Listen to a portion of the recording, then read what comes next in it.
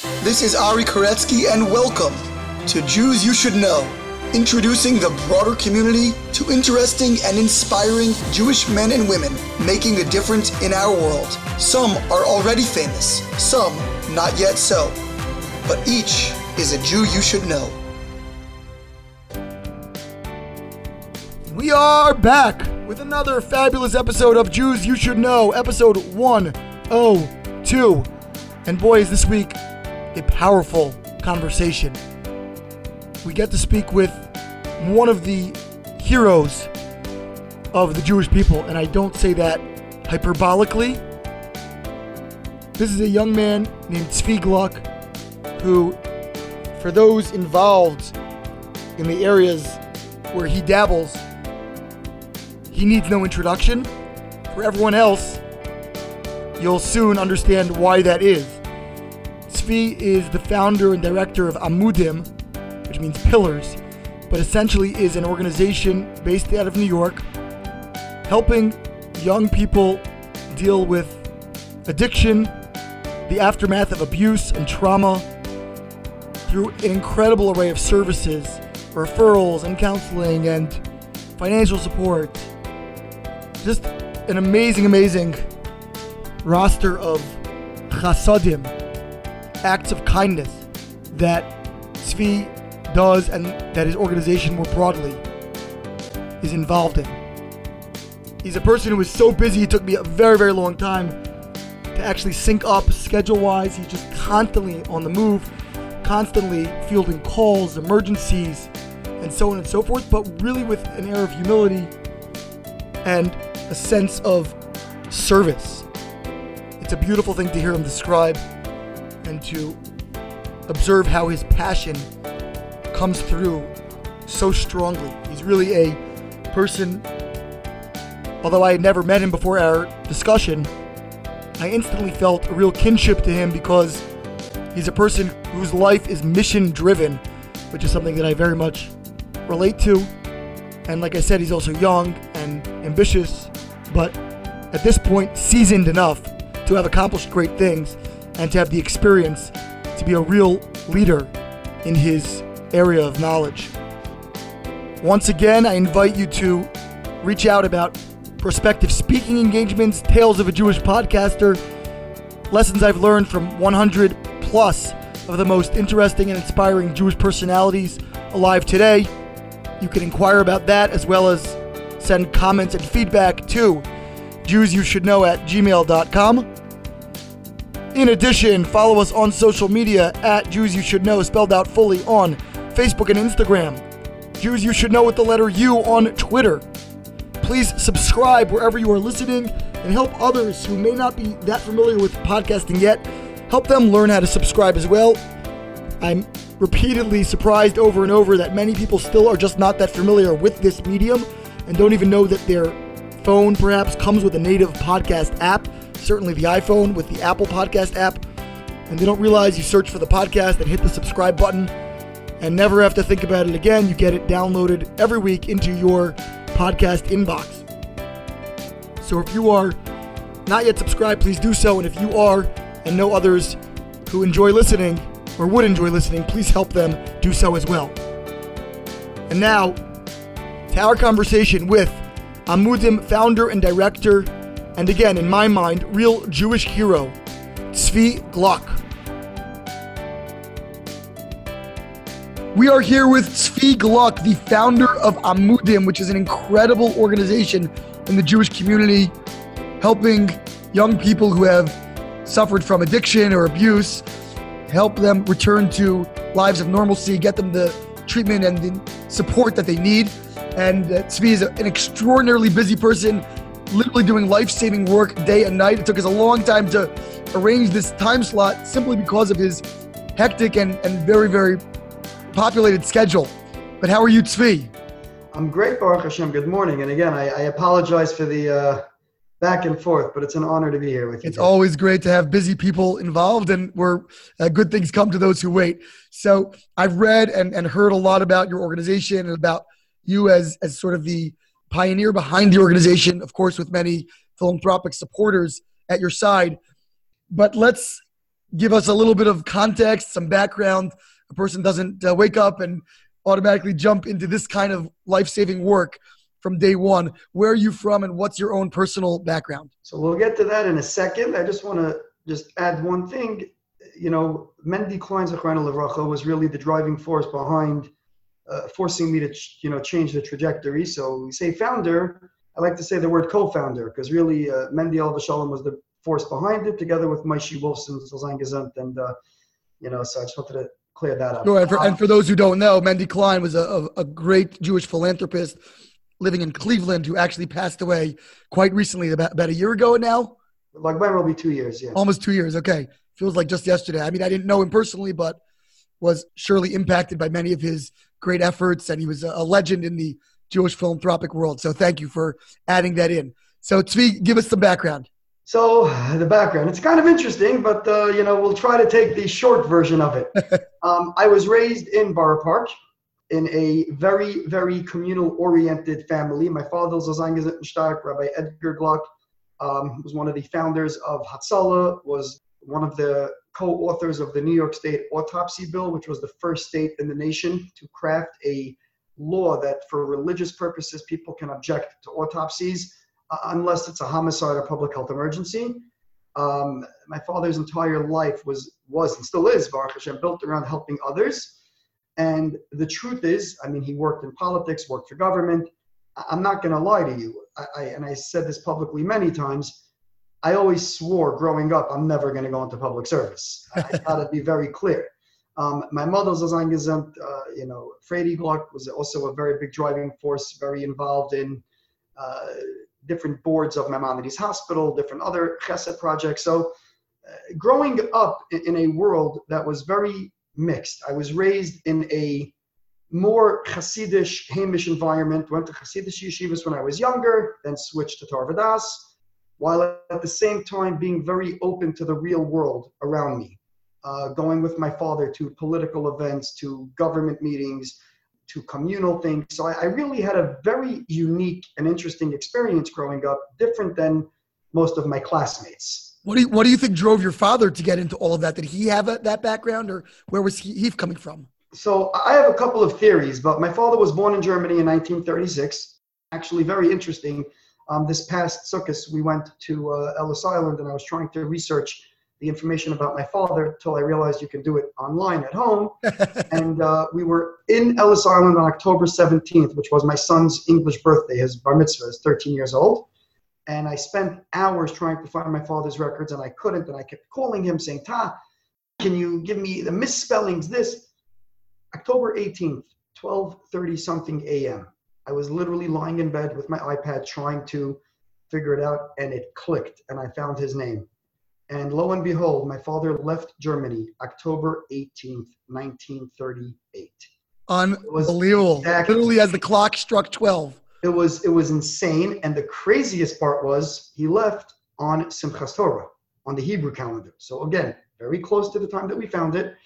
My father came to America, very similar story to many other people. My grandfather kept losing jobs because he wanted to be able to keep Shabbos. They were involved in two different communities, the Yeki community and the Rav Moshe Bick community. And then my father's mother passed away when he was a young child. And I credit very often people in public service, at least, being that I learned from my father as, I hate to say this, but people that had a point to prove. And, he was fighting the odds. And at a young age, he was 18, 19 years old learning in Bris Medrash Elyon. And there was an incident there in the local community. And he ended up running for a local office and getting all the yeshiva guys to vote for him and entered the world of politics, and then turning back over the position to the person that held it originally, saying, I don't want to be this, but stop being such an anti-Semite because look at how quickly we can toss you out. So my father's been a fighter since his teenage years. And my father always taught me, always go the nice route first. You try to be a mensch, try to appease people. But if that doesn't work, we have a mission to accomplish. So my father has been doing this, literally his whole life, his entire life. Has met with multiple heads of states in multiple countries, religious leaders all around the world, and always for the purpose of benefiting, Klal Yisrael and the community at large. So I say this, growing up, when I was 13 years old, I became a volunteer in Maimonides Hospital in the emergency room. On Fridays, I was in 8th grade, and I guess to keep out of my mother's hair. And it was me and another friend. There was no formal volunteer program yet at Maimonides. And the simple job that we were doing, it's going to sound silly today because everything is automated, is as soon as the nurses or the techs would draw up the blood work from the patients, we would run it to the lab instead of having it wait. And very interesting, there was a few nurses got very upset at us because they were asked, why is it that, on Fridays the work's coming back quickly, the rest of the week it's taking forever? And the way they responded to it was they reached out to a bunch of community rabbanim, some big name rabbanim, and painted a picture that, volunteers are not appropriate, people aren't dressed appropriate, and we should stop the program. So these rabbanim called in my father and the other father of the other boy, and basically said, we'd like your children to stop. And I was there with the other kid, and the other kid said, oh, okay, whatever the Rav says. And I turned to this one big Rav, Rebbe, and I said to him in front of my father, I said, I'll tell you what, I'm willing to stop if you'll go instead of me. Whoa. And the Rebbe looked at me, looked at my father. My father goes, he's my son. And I continued volunteering there. When I was about 15, 16 years old, a very, very close friend of mine's mother had passed away after battling cancer. And right after Shiva, I was in out-of-town yeshiva, but right after Shiva, which I came back in to be there for the whole Shiva, the entire house fell apart. There was no one to help the kids with homework, with food. This guy was working 4 jobs to support his family. And I basically stayed. I told my parents, I'm not going back to yeshiva. I'm staying for another few weeks. And with the help of Douglas Jablon at Maimonides and my father and a few others, we opened up an entity. We never actually made bank accounts because we never needed to, called the National Cancer Bereavement Foundation. It's the first nonprofit I was affiliated with. And all we did was we set up big brother, big sister programs to help children whose parents passed away from cancer. That's all we did. We did it for about, I would say, a little bit more than a year. I had gone back to yeshiva. We had set up a whole bunch of volunteers. We got a couple of support groups in Maimonides Hospital for the surviving spouses. And then another larger organization that was local agreed to take it over. And I walked away. I said, my mission was not to run an organization. My mission was to get the people the help that they needed. And I did that, gracefully and very happy about it. Went back to yeshiva. And then when I was 19 years old, 2 of my friends, unfortunately, had passed away within a few months of each other. One of them passed away from a driving-related accident secondary to being high on drugs. And the second one had taken his own life. And I was very heartbroken. I didn't know what to do. And I went to my father and I said, this is ridiculous. We got to do something. Our place had just opened up in Brooklyn, and I started volunteering at our place. And then there's another funny story. My father was going away, and I'll never forget, we used to have a SkyTel pager, I remember. This was a interesting story. And my father used to have different volunteers that would cover for him when he was traveling. This is pre-forwarding cell phones and emails. And I said to my father, I don't even remember why. I said, Ta, give me the pager for this trip. And I remember his face lit up. He was so excited that here's the person who swore never to go into public service. And literally 2 hours after his flight took off, he was going to Europe. I get an emergency call about somebody that had passed away. It was a Sunday, I remember. It might have even been a holiday weekend, but for sure a Sunday. And I went to my father's Rolodex, and I found the phone number to the chief medical examiner of New York City at the time.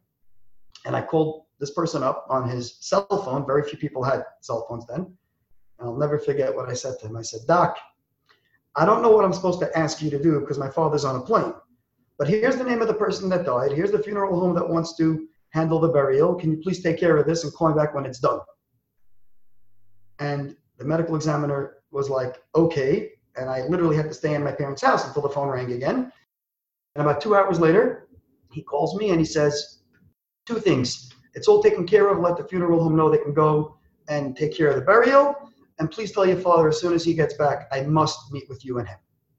So my father comes back and I tell him the story. And he's like, oh no, what did you do?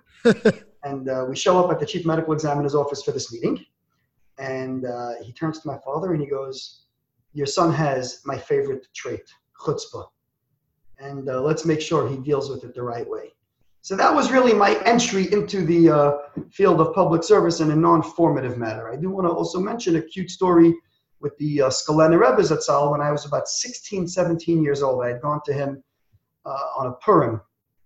And, for purposes of full disclosure, I was not your typical straight A student throughout high school. I visited multiple high schools over my 4 years. Want to spread the wealth. I was testing out how many yeshivas I would be able to go to know where to send my kids to. It was usually a difference of opinion between me and the heads of the school. They felt I should do something one way, and I didn't agree.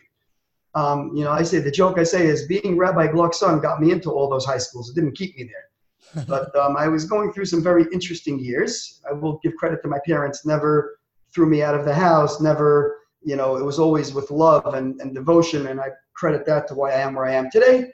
But in this specific scenario, now I don't even remember what I was saying anymore. You see, you went to visit a great Hasidic Rebbe. Oh, so I went to the Skulener Rebbe, right. See, thank you. And I give him my name, and he looks at my name, and my name is Tzvi Yosef Avram. And he tells me Tzvi in the Lashon of Akdamus is Ratzah, in his will. And he starts crying.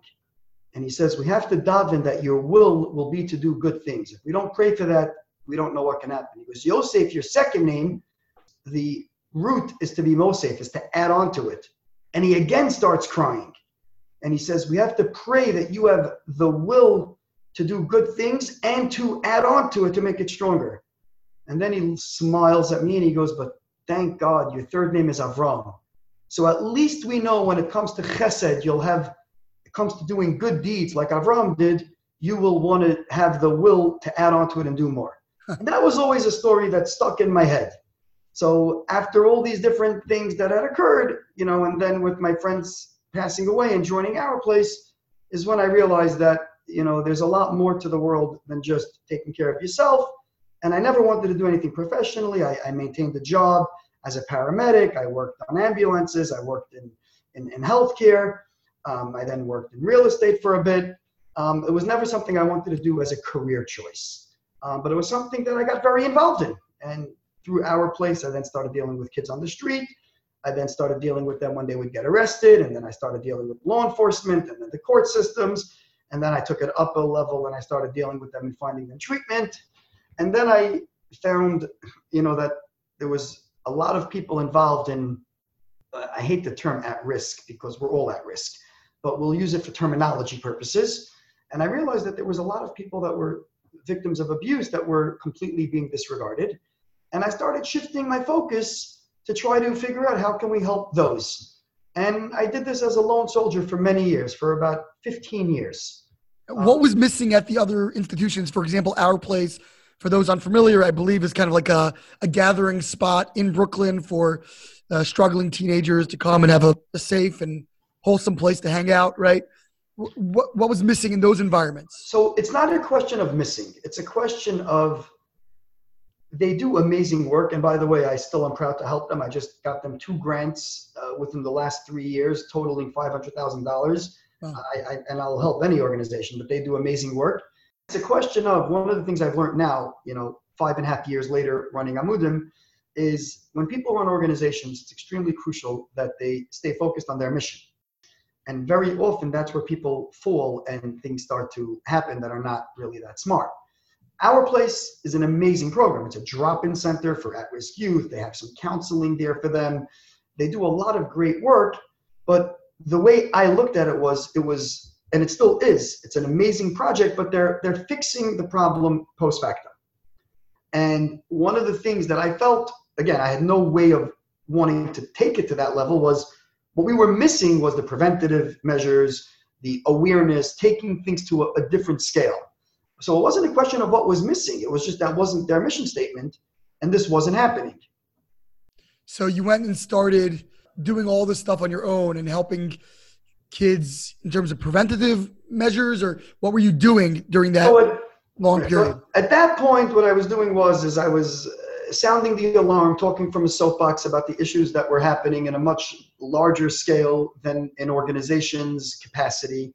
I was putting myself on different people's YouTube channels. Again, the internet wasn't as accessible as it is today, but it was still starting to expand.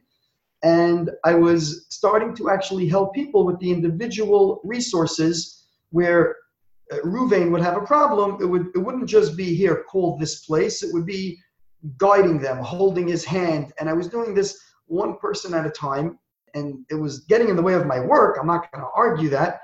But I felt that it was making a big difference on both sides of the coin. On one side, we're making a lot of noise. And on the other side, we're guiding people and holding their hand step by step. And again, there are so many amazing organizations, and they still do amazing work. But in these areas, I felt that there was more that could be done, and I was doing it on my own. What were some specific things that you would, particular interventions that you would offer to young people that would reach out to you for help? So one of the big things I believe, I hope it looks like it's working, was explaining to the families and guiding them to the fact that it's not only your child that has an issue, but if we can get the parents the proper care and get them to understand that they need to love their family member and they need to make sure that they're there to support them, and then working within the school system so that if a high school student had an issue and was getting the proper help, we can get him back into school. One of the pet peeves that I had, and again, this is from my own experiences, I thank God had great parents. Me being thrown out of multiple yeshivas, I still, was able to bounce back, but many others weren't so lucky. So it was about really taking the puzzle approach and helping people navigate each piece of the puzzle to put them back step by step. And that was really something. And I was doing it as a lone soldier, meaning one by one. People would come to me and, I never advertised. It was never marketed. It was just people would call me and we would try to help them one by one. And just literally getting the parents into therapy, sending them to organizations that had support groups, getting them to understand what their child or children were going through, getting the children to realize that they were loved and cared for. And just literally, and again, it was the impact on each one person was tremendous, but it was more on a micro scale, but it was helping the micro be able to turn into a macro, helping somebody that felt they had no future and then building the support structure around them to help guide them into a better and healthier setting. And you learned all of these things on your own? You kind of just, as you dealt with each case, would kind of learn where a person needs to go or who's available as resources. You didn't have training in that. So I did not have any formative training. I did learn it on my own, but I'm Baruch Hashem blessed that I had a lot of good people around me that were experts in different areas of whether it's mental health or communal work, or even like in those days when we needed to raise money, right? Like, how do you raise money for someone who needs help? I mean, little did I realize how hard it really is. I thought that was hard then. Now I'm realizing the real burdens of fundraising. But it was really that I had good people guiding me, and I also had amazing resources where I can call someone up who's an expert in addiction, and they would be able to guide me to a bunch of different pieces for that. And I had other people that I was able to tap into that were experts in abuse, and others that were expert in trauma, and others. And I was able to really put the pieces together, and that was the way I learned. But yes, it was all self-taught practice. And early on, you were just raising money one case at a time. It doesn't sound like you even had an organization, right? There was no organization. There was nothing. The way we would do it is, I'd find out, if this person davens in this shul, I would go to the Rav. First, I would say, does the shul have a fund? And you have to understand that 10 years ago, trying to get even $1 for therapy or for rehab wasn't what it is today. The world was not as open to it. You didn't have organizations that, I'll give you an example. Like, I credit Relief tremendously, Rabbi Binyamin Babad, for really opening up the concept of mental illness to the frum world. People didn't get it.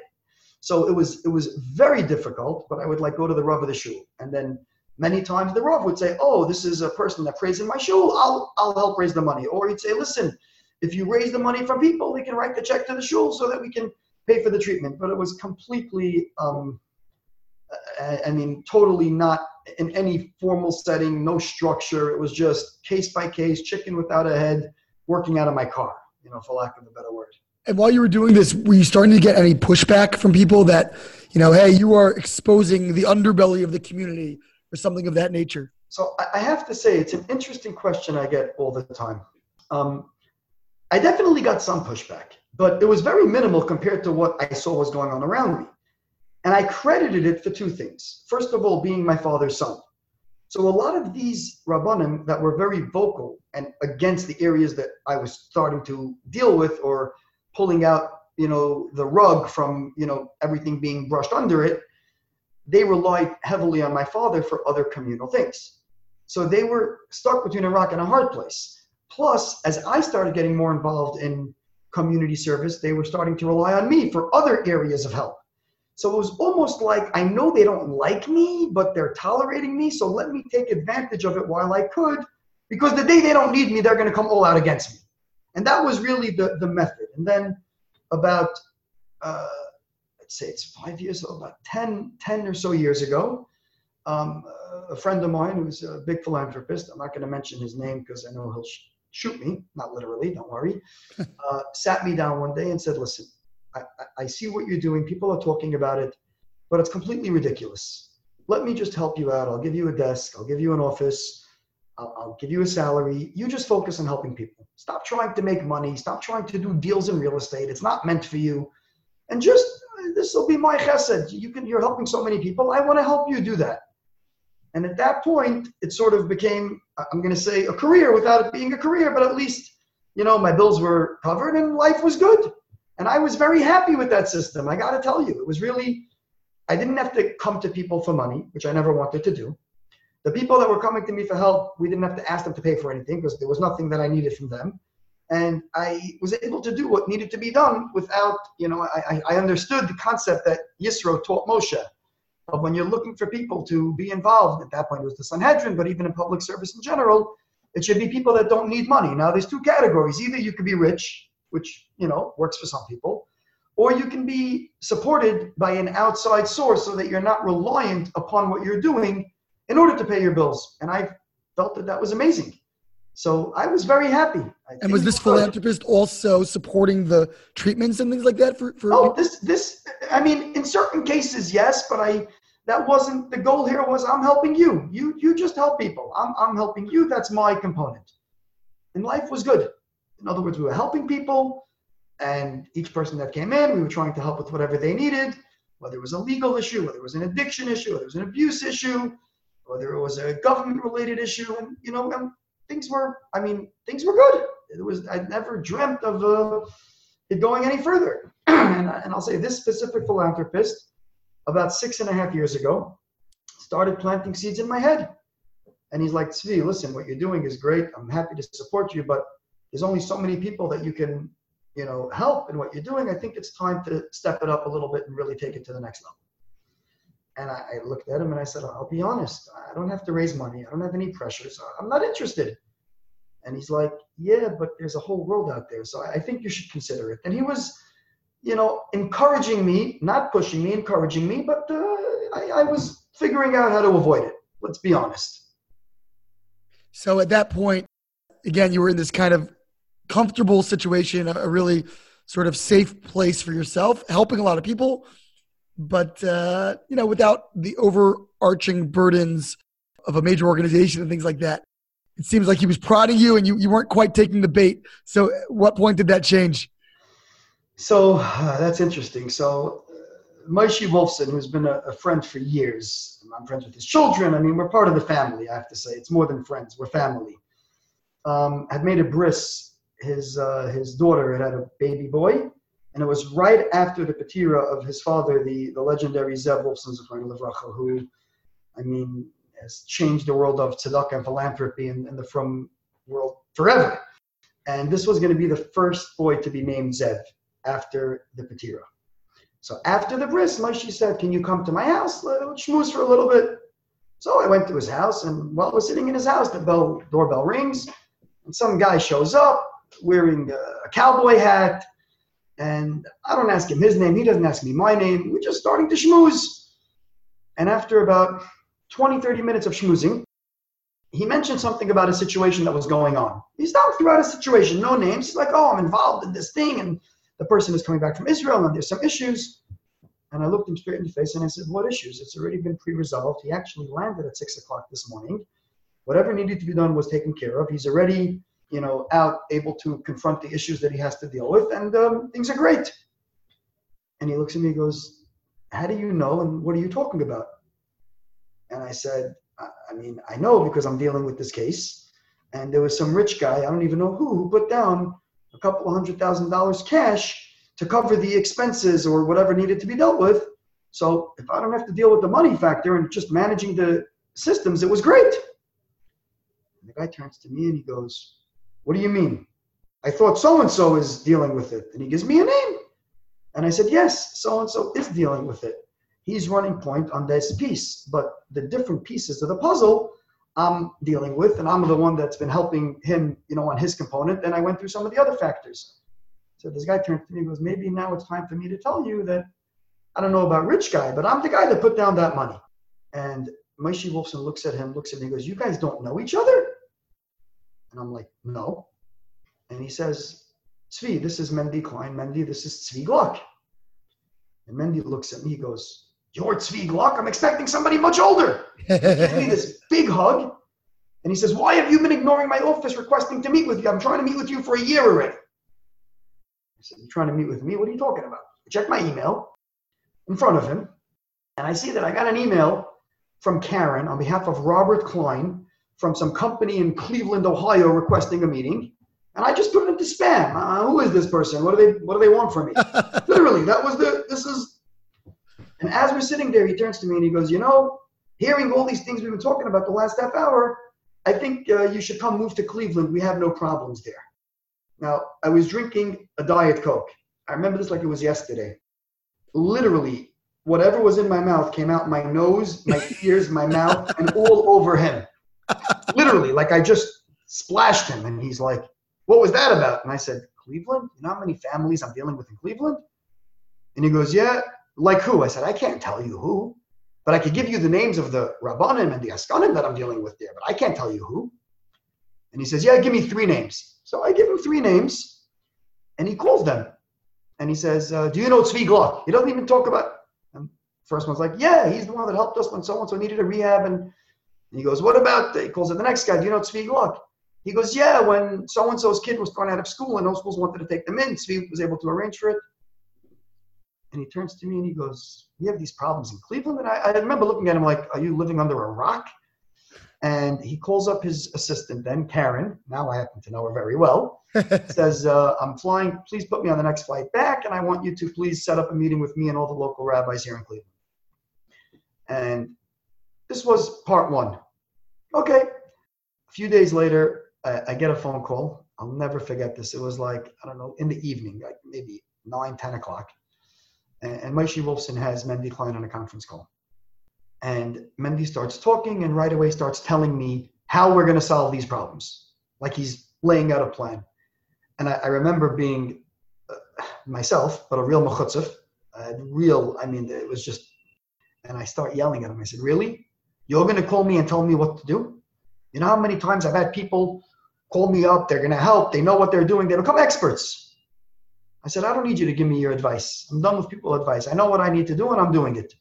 And you can, wave your money elsewhere or something to that. I was really not nice. And it happens to be, I'm not defending it, but I had just finished dealing with a very, very sensitive case and my emotions were very, very high. It was just the perfect storm.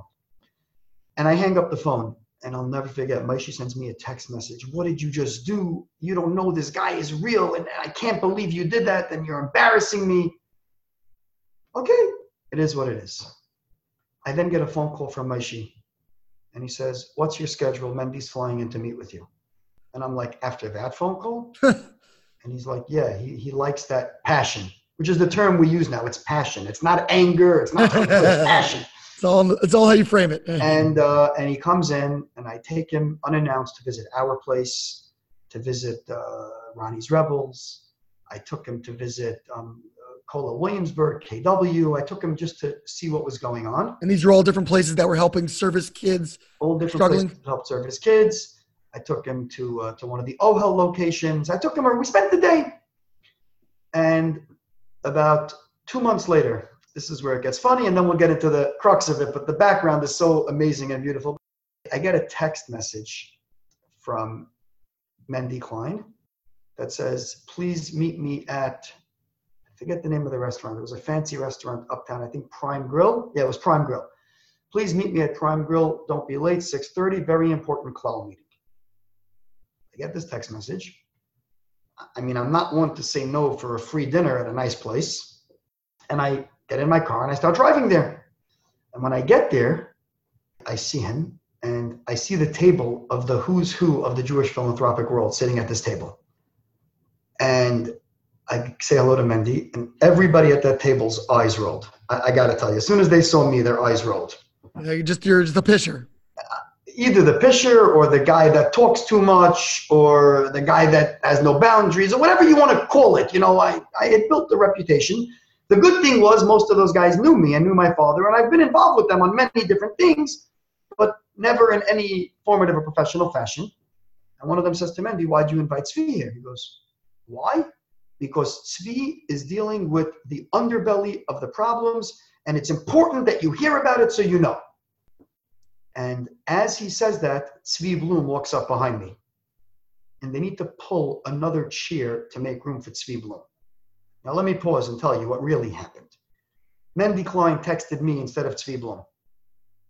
And he realized it about 10 minutes later. And he then called Tzvi Bloom on the phone to make sure that Tzvi was going to the meeting, which he was on the way to. Now, Mendy could have texted me and said, "I'm sorry, it was a mistake. It was meant for Tzvi Bloom." Or I could have gotten there and he could have said to me, "You know what, go sit by another table, I'll pay for your dinner." But he didn't want to embarrass me after he invited me, so he made it as if he wanted me to go to that dinner. And I must add, I did steal the rest of the evening from whatever organization the dinner was supposed to be for. So this wasn't even on the agenda for that evening. They weren't supposed to be talking about this. Not at all. They were dealing with some serious klal issues pertaining to the Jewish world, but nothing to do with the work that I was doing. And then a few weeks later, Shlomo Werdiger had a breakfast in his house for an organization that he's very involved with. I believe it was Chush, but I don't know for sure. And Mendy invited me to join him at the breakfast. Intentionally. Intentional, at this point it was intentional, yeah. And at the breakfast, Mendy called a bunch of the philanthropic people that were there and said, "We got to go have a meeting in the house, very important." And myself and a few other people totally ad hoc presented on what we're dealing with and the issues in Klal Yisrael. And that meeting became known in our world as the Sol Werdiger basement meeting. And that was the actual meeting that led to the concept of, okay, we need to create something and start dealing with this. So that was really the beginnings of how Amudim got started. It's fascinating. I want to just pause there for a second and ask you, it sounds like to a degree, the people, these great philanthropists, very serious people, and they kind of saw you as, I don't want to, be dismissive, but kind of almost like a sideshow, like, oh, this youngster, he's helping out with some kids, and, but they didn't take you that seriously, as evidenced by the eye rolls and so forth. And that could be a very difficult transition to be able to transform yourself into someone who's perceived as a real thought leader and a real person of great responsibility and import in a particular field. How are you able to make that shift and to then be seen by these people, to be entrusted with this full-blown mission, as opposed to just kind of a young person agitating and helping out sort of on the side? I don't know. No, I'm being honest. I wonder that all the time myself. I don't think I changed, meaning my personality didn't change, the way I go about things. But what I think is that automatically being thrown into the spotlight and all of a sudden having backing, and like Revelia Brudny agreeing to become the rabbinic, authority that we deal with for any Amudim related matters. And I think it literally was just it was a growth. It wasn't, I didn't wake up one day and say, okay, now I'm a professional. And you didn't become more corporate or something overnight. I mean, I did and I didn't. And I'll explain what that means. One of the things that Amudim prides itself on is on transparency, on fiscal responsibility. I mean, we have on our website our audited financials in addition to our 990s for everybody to see. We pride ourselves on that. These are things that, listen, I've always been the guy of the belief, go big or go home. And whatever you do, you got to do it right. So once the idea came up that we got to start something, I read books. I met with people that ran other organizations. I said, okay, what do I need to know? In other words, if I'm going to do this, let me figure it out. And it was just more of a transition. And there's another part also. I mean, they say the joke, the youth is wasted on the young. It's true. In other words, the attitude and the demeanor that I had then would not work. And it's just a reality. But I definitely aged, and I definitely had a lot of great wake-up calls and great experiences that sort of helped me grow into this role. I never envisioned it in a million years. I never thought that this is something I would do. And I'm also going to say that, from day one, Mendy Klein said to me, we're going to do this and you're not going to have to raise any money. Similar to the comfort zone that I had with the previous philanthropist that helped me. If I don't have to raise money, everything else can be dealt with. It's the money that's the hardest part. Obviously, that's not true. And it wasn't true when he was alive. But when he was alive, it was much easier because he had all these other friends that he would reach out to. And for lack of a better word, they're all, Baruch Hashem, involved in so many other amazing causes that Amudim is not their main thing.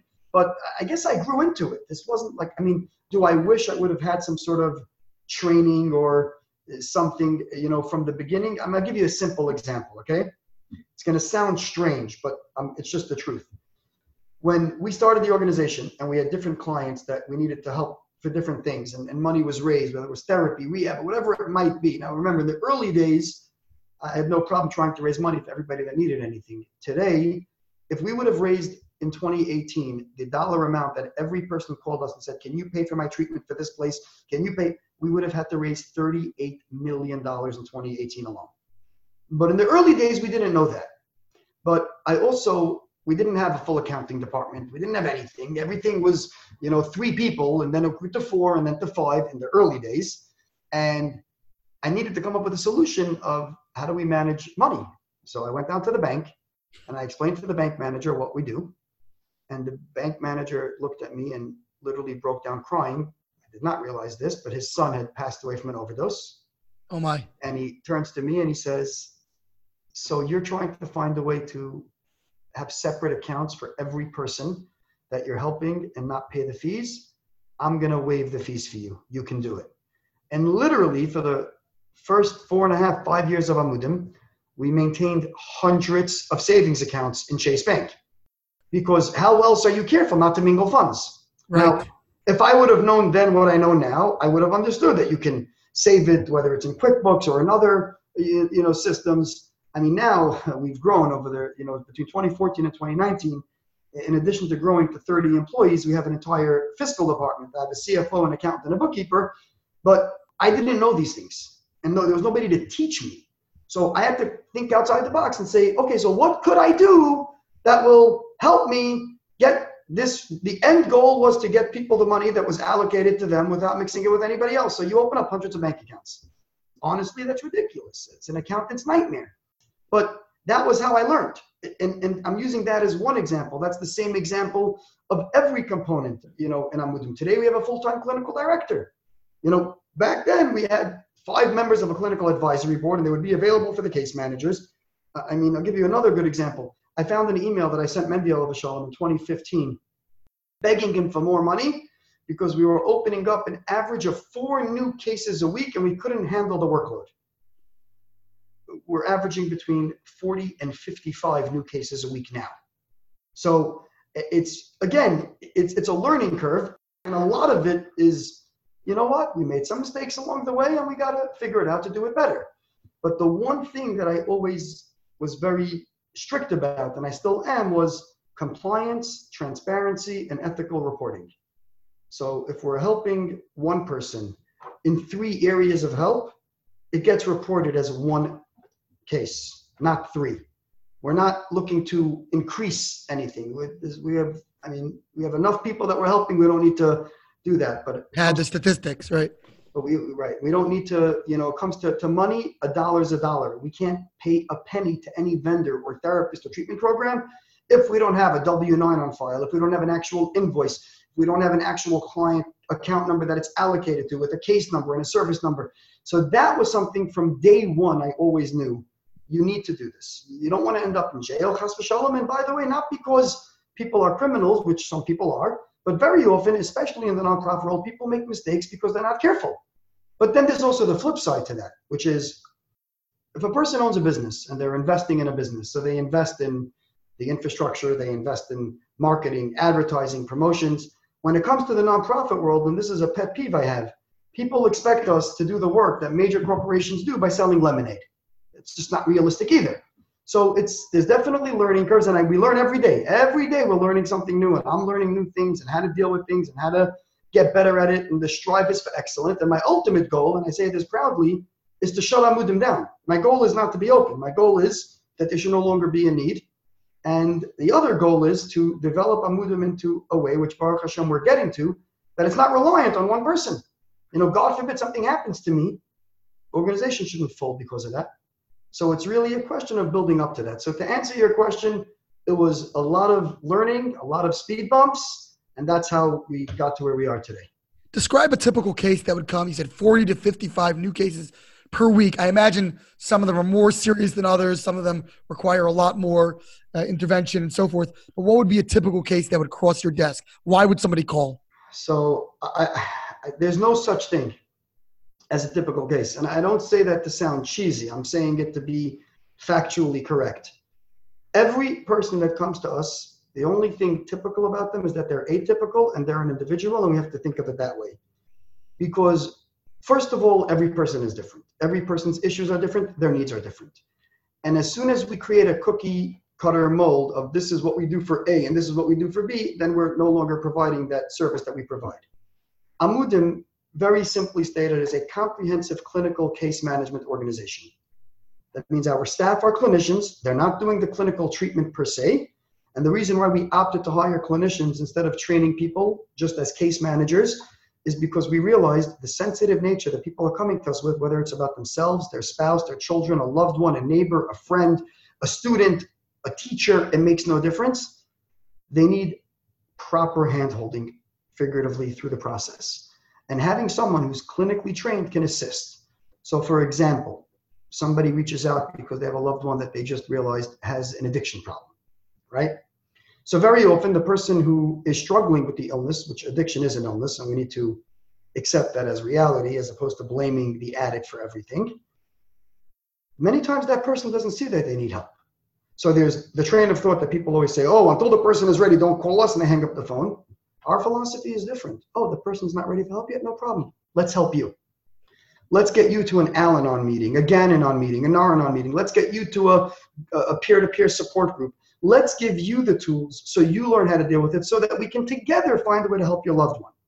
So it's not just the process of finding somebody the proper therapist or the proper treatment center or the proper course of action, but it's making sure that the entire structure, and it's literally taken what I did 15 years ago as a lone soldier of trying to put the pieces together and just doing it more structured and having the clinicians at Amudim do that.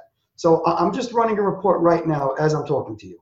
So this report gets generated in a 7-day capacity so that every week when we send out our weekly emails, which has a chart of all the new cases that were open that week, we get it. So in the last 7 days alone, we had 4 cases. Let me go down from top to bottom. So in the at-risk segment, we had 3 new cases that were open. We had 1 in child abuse.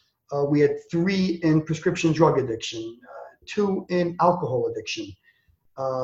We had 21 mental health related, which includes therapy referrals, eating disorders, and people with attempted suicides. I think this week we had 2 cases that are classified as attempted suicide and 1 is suicidal ideation. 3 cases of spousal abuse, 2 cases of sex addiction, 9 cases of sexual abuse. But here's where it gets tricky. This is a total of 44 individuals that have come to us for help in the last week. But if I want to break it down by target issues within those 44 individuals, there's 147 categories that those 44 individuals fall into. And we break this down to the minute because if we're getting somebody help, we need to know. So we break it down by anxiety, depression, attempted suicide, insurance assistance, bereavement-related, bipolar, bullying, child abuse, child neglect, death-related, depression, eating disorder, and the list goes on, down the list.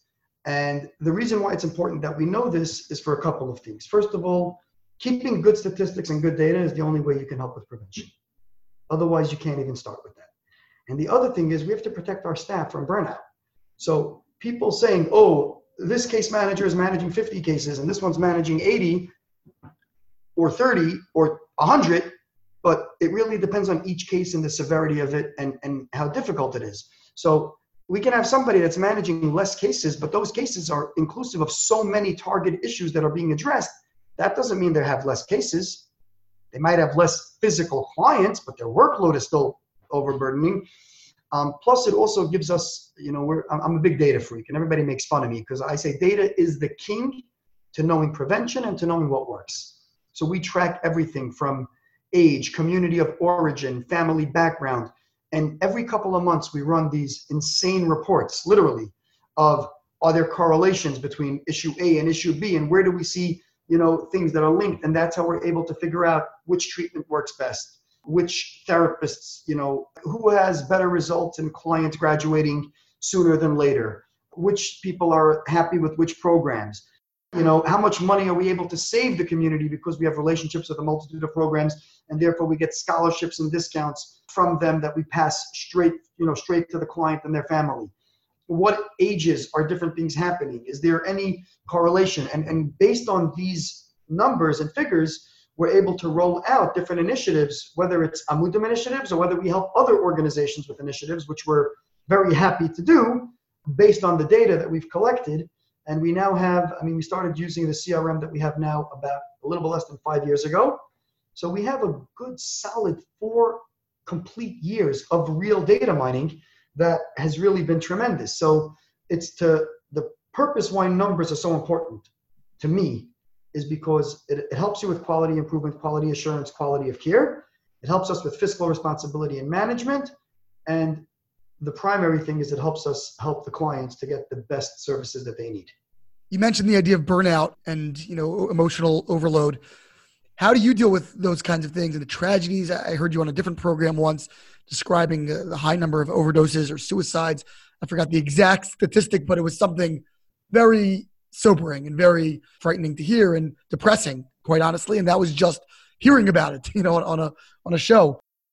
You're in the thick of it. How do you deal with that? Do you have serious boundaries that you draw? What's your coping strategy? So first and foremost, I have an amazing wife, and I mean that, Aviva is a tremendous support structure and rock and supportive. Just a few months ago, I got a very, very interesting job offer for a very, very high salary from a secular nonprofit without any fundraising requirements. Wow. And this would mean I could pay my tuition on time every month without any problems. Pass it on. I'm kidding. My wife turned to me and said, not that I was thinking of taking it. Don't get me wrong. Thought may have crossed my mind, but I love what I do. But my wife turned to me and said, if you do that, then I'm done with you. And I'm like, oh, it's that easy? No. And I said, why? And she goes, well, let's be practical. Everything at Amudim is what you were doing anyway. Now there's people to do it.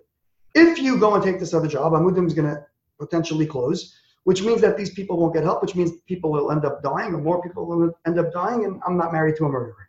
Straight to my face. And then she tells me the second reason was, because let's be honest, you're going to go get this job, make good money, still be taking phone calls all day from everybody that needs help without an entire support staff to do it, and then you'll end up losing that job and have nothing. But that's number one. The second thing is, and I'm very proud to say this, active therapy. I go to therapy every week, and it's extremely crucial, both for dealing with my own components and dealing with the issues that we see every day. And I have very good rabbanim in my life. I have very good structures of what we, where we have to get to and how we have to do it.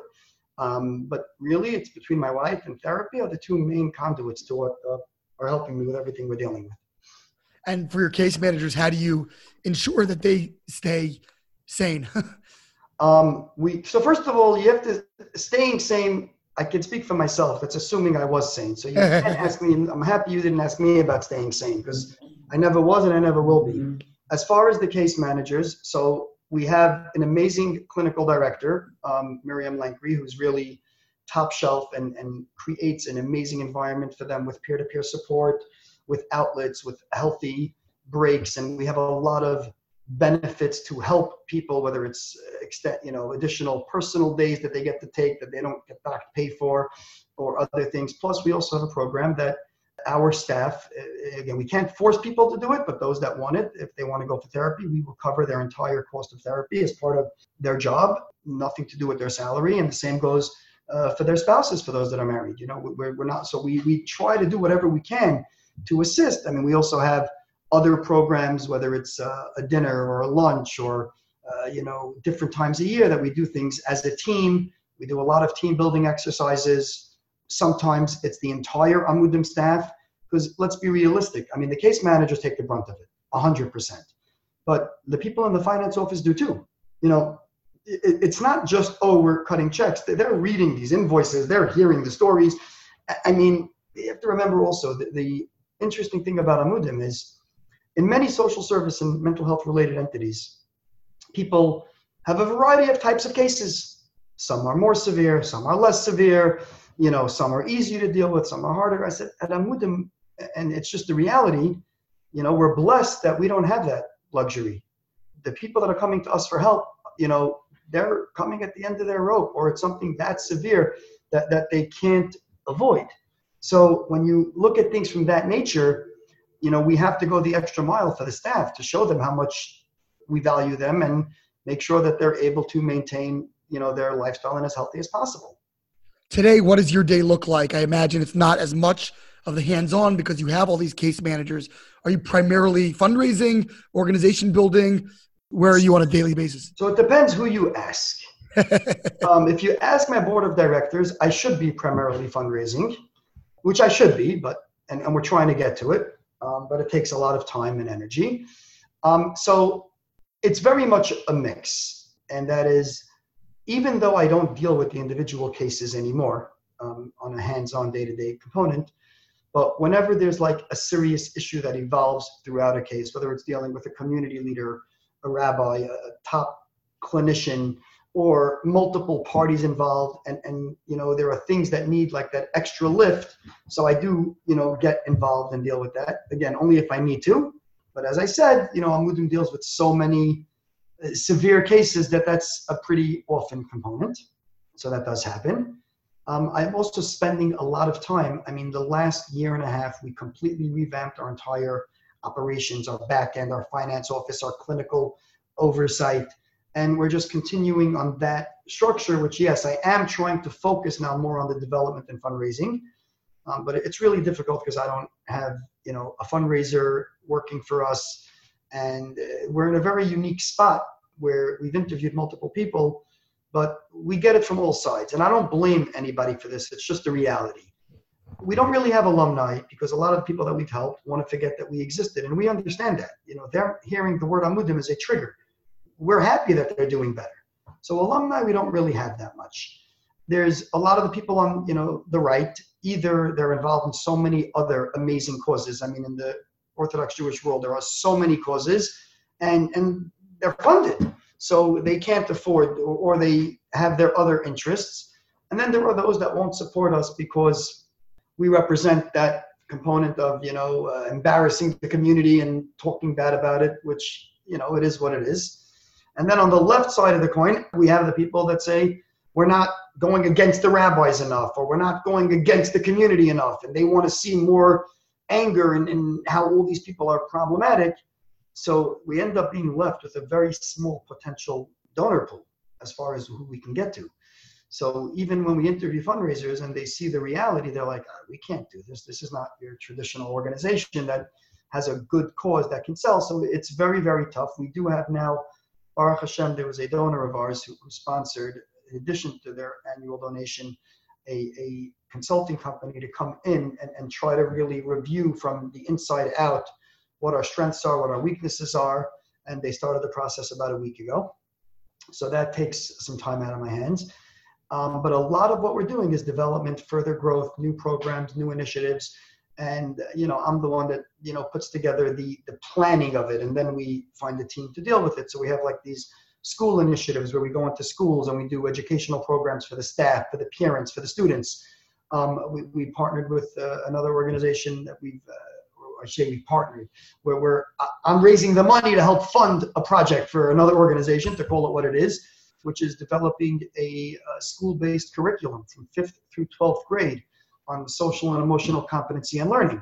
Again, that's a huge project. And instead of trying to focus on 2 or 3 schools that we can go in and teach it to, we're building it on a curriculum format to get it everywhere. And we're building 3 different versions of this program. One for the, ultra orthodox school settings so that the material will be culturally appropriate and sensitive for their clientele.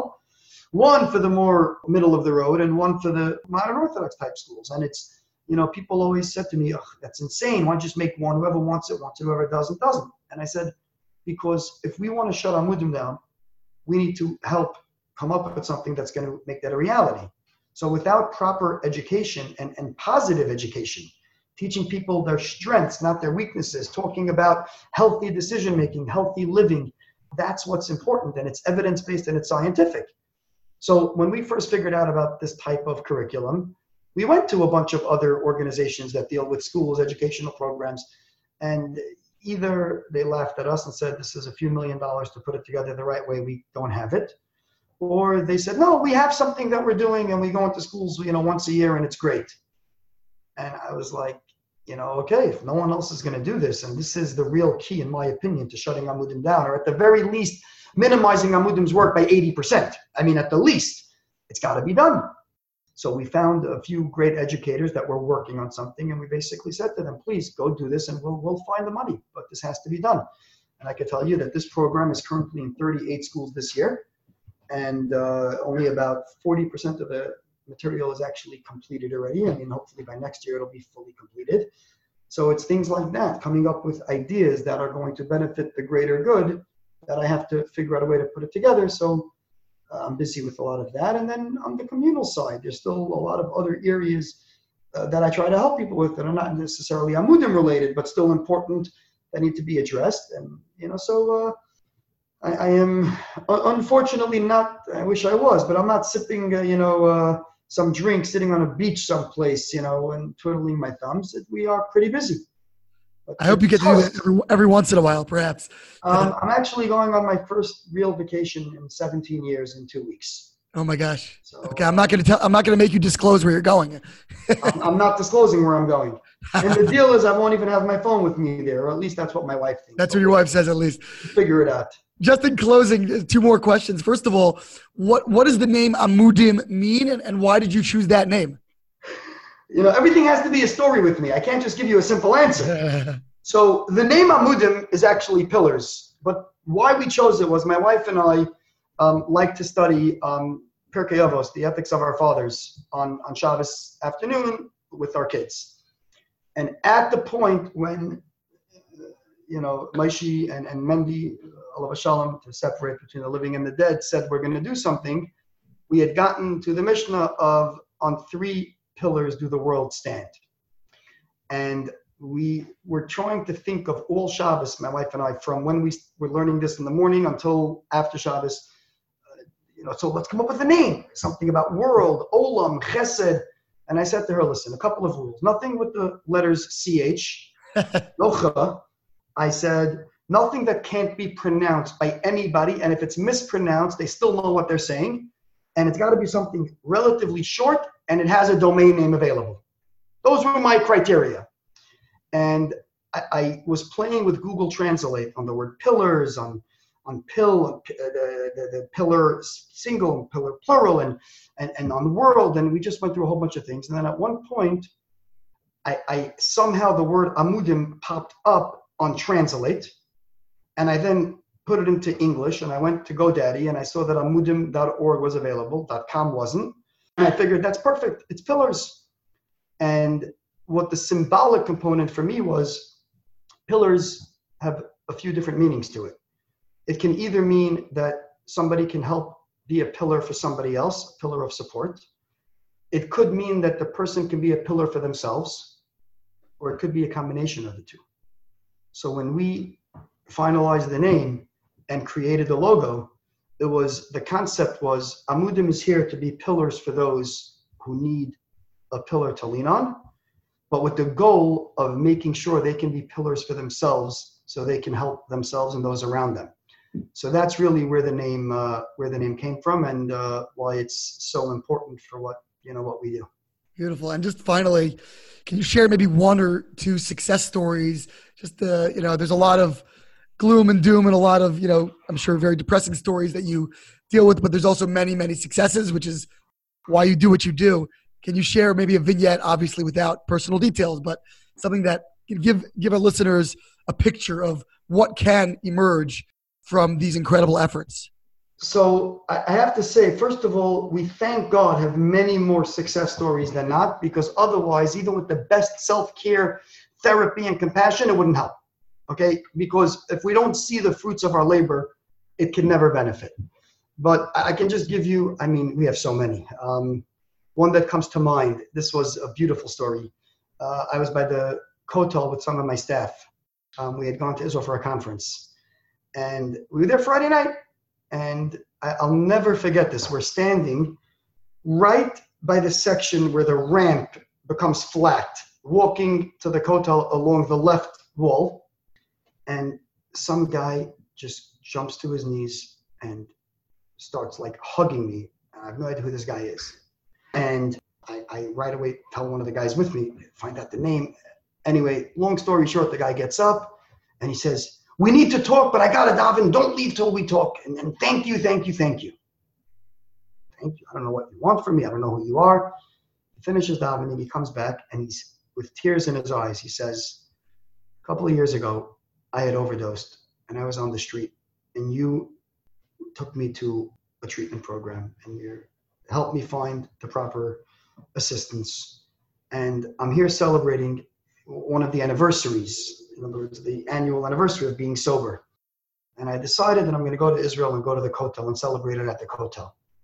And seeing you by the Kotel as the person who helped me when we needed it most, this is such a sign from God."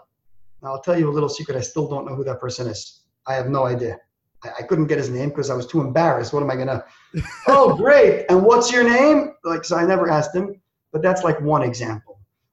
There's another situation, where we had a woman right after she got married had called Amudim for help because she wanted to get divorced. And I'll never forget this. It was about 4.5, 5 years ago. And I was over listening the case manager's side of the conversation just to hear what was going on. We're still relatively new. And the storyline was that this woman was married for just a couple of weeks, maybe even a week. I think it was really short. And due to trauma that she suffered, was not able to be a good wife to her husband, in her words. And she felt that he was an innocent bystander in this and didn't want him to suffer and wanted to just get divorced and let him live his life. And the case manager and some of the other people involved were able to not only convince her not to, but to get her into therapy and got the husband into therapy. And after a few months, we no longer heard from them, which is very common, once they're over that component that they need us. And I'll never forget, about a year later, it was so beautiful when the case manager that was dealing with her starts screaming in the office. I was like, "What happened?" They're like, "Remember the case with this person?" "Yeah." "Well, she just called me to tell me she's expecting. She didn't even tell her parents or her in-laws yet." So I remember that was that key time that literally hit my head and said, this is not just about helping the individual and helping the people around them, but it's helping untold future generations. And it's stories like that that really keep us going when we see the unbelievable benefits of the fruits of the labor. So that's just two of them, but we have an entire wall in the office called the Pillar of Appreciation that is Baruch Hashem covered literally with post-it notes or copies of text messages or emails of people that have contacted the staff to thank them after the fact. So it really, it's a schus for me. I tell you the truth. It's a real schus to be able to, it's an honor and it's a privilege. I mean, the fact that people entrusted me and had faith in me and being able to do this. And obviously it takes an entire team and the entire staff. And this is not a Tzvi Glock operation. This is, without the dedicated staff, we would be nowhere. And I mean that, but it's still, it's an honor and a privilege to be able to be doing this and to be able to help the people that need it. Tzvi Glock, founder or co-founder of Amudim. Thank you so much for joining us. You got it. This has been Ari Koretsky on Jews You Should Know. Please visit us at JewsYouShouldKnow.com and subscribe at iTunes, Stitcher, or wherever you consume podcasts. Find us on social media at Jews You Should Know. If you'd like to become a supporter of this podcast, we would greatly appreciate that, and you can do so by visiting patreon.com. That's patreon.com/Jews You Should Know. Finally, if you have enjoyed this podcast, please leave us a review so that we can continue to grow and introduce many more people to Jews You Should Know.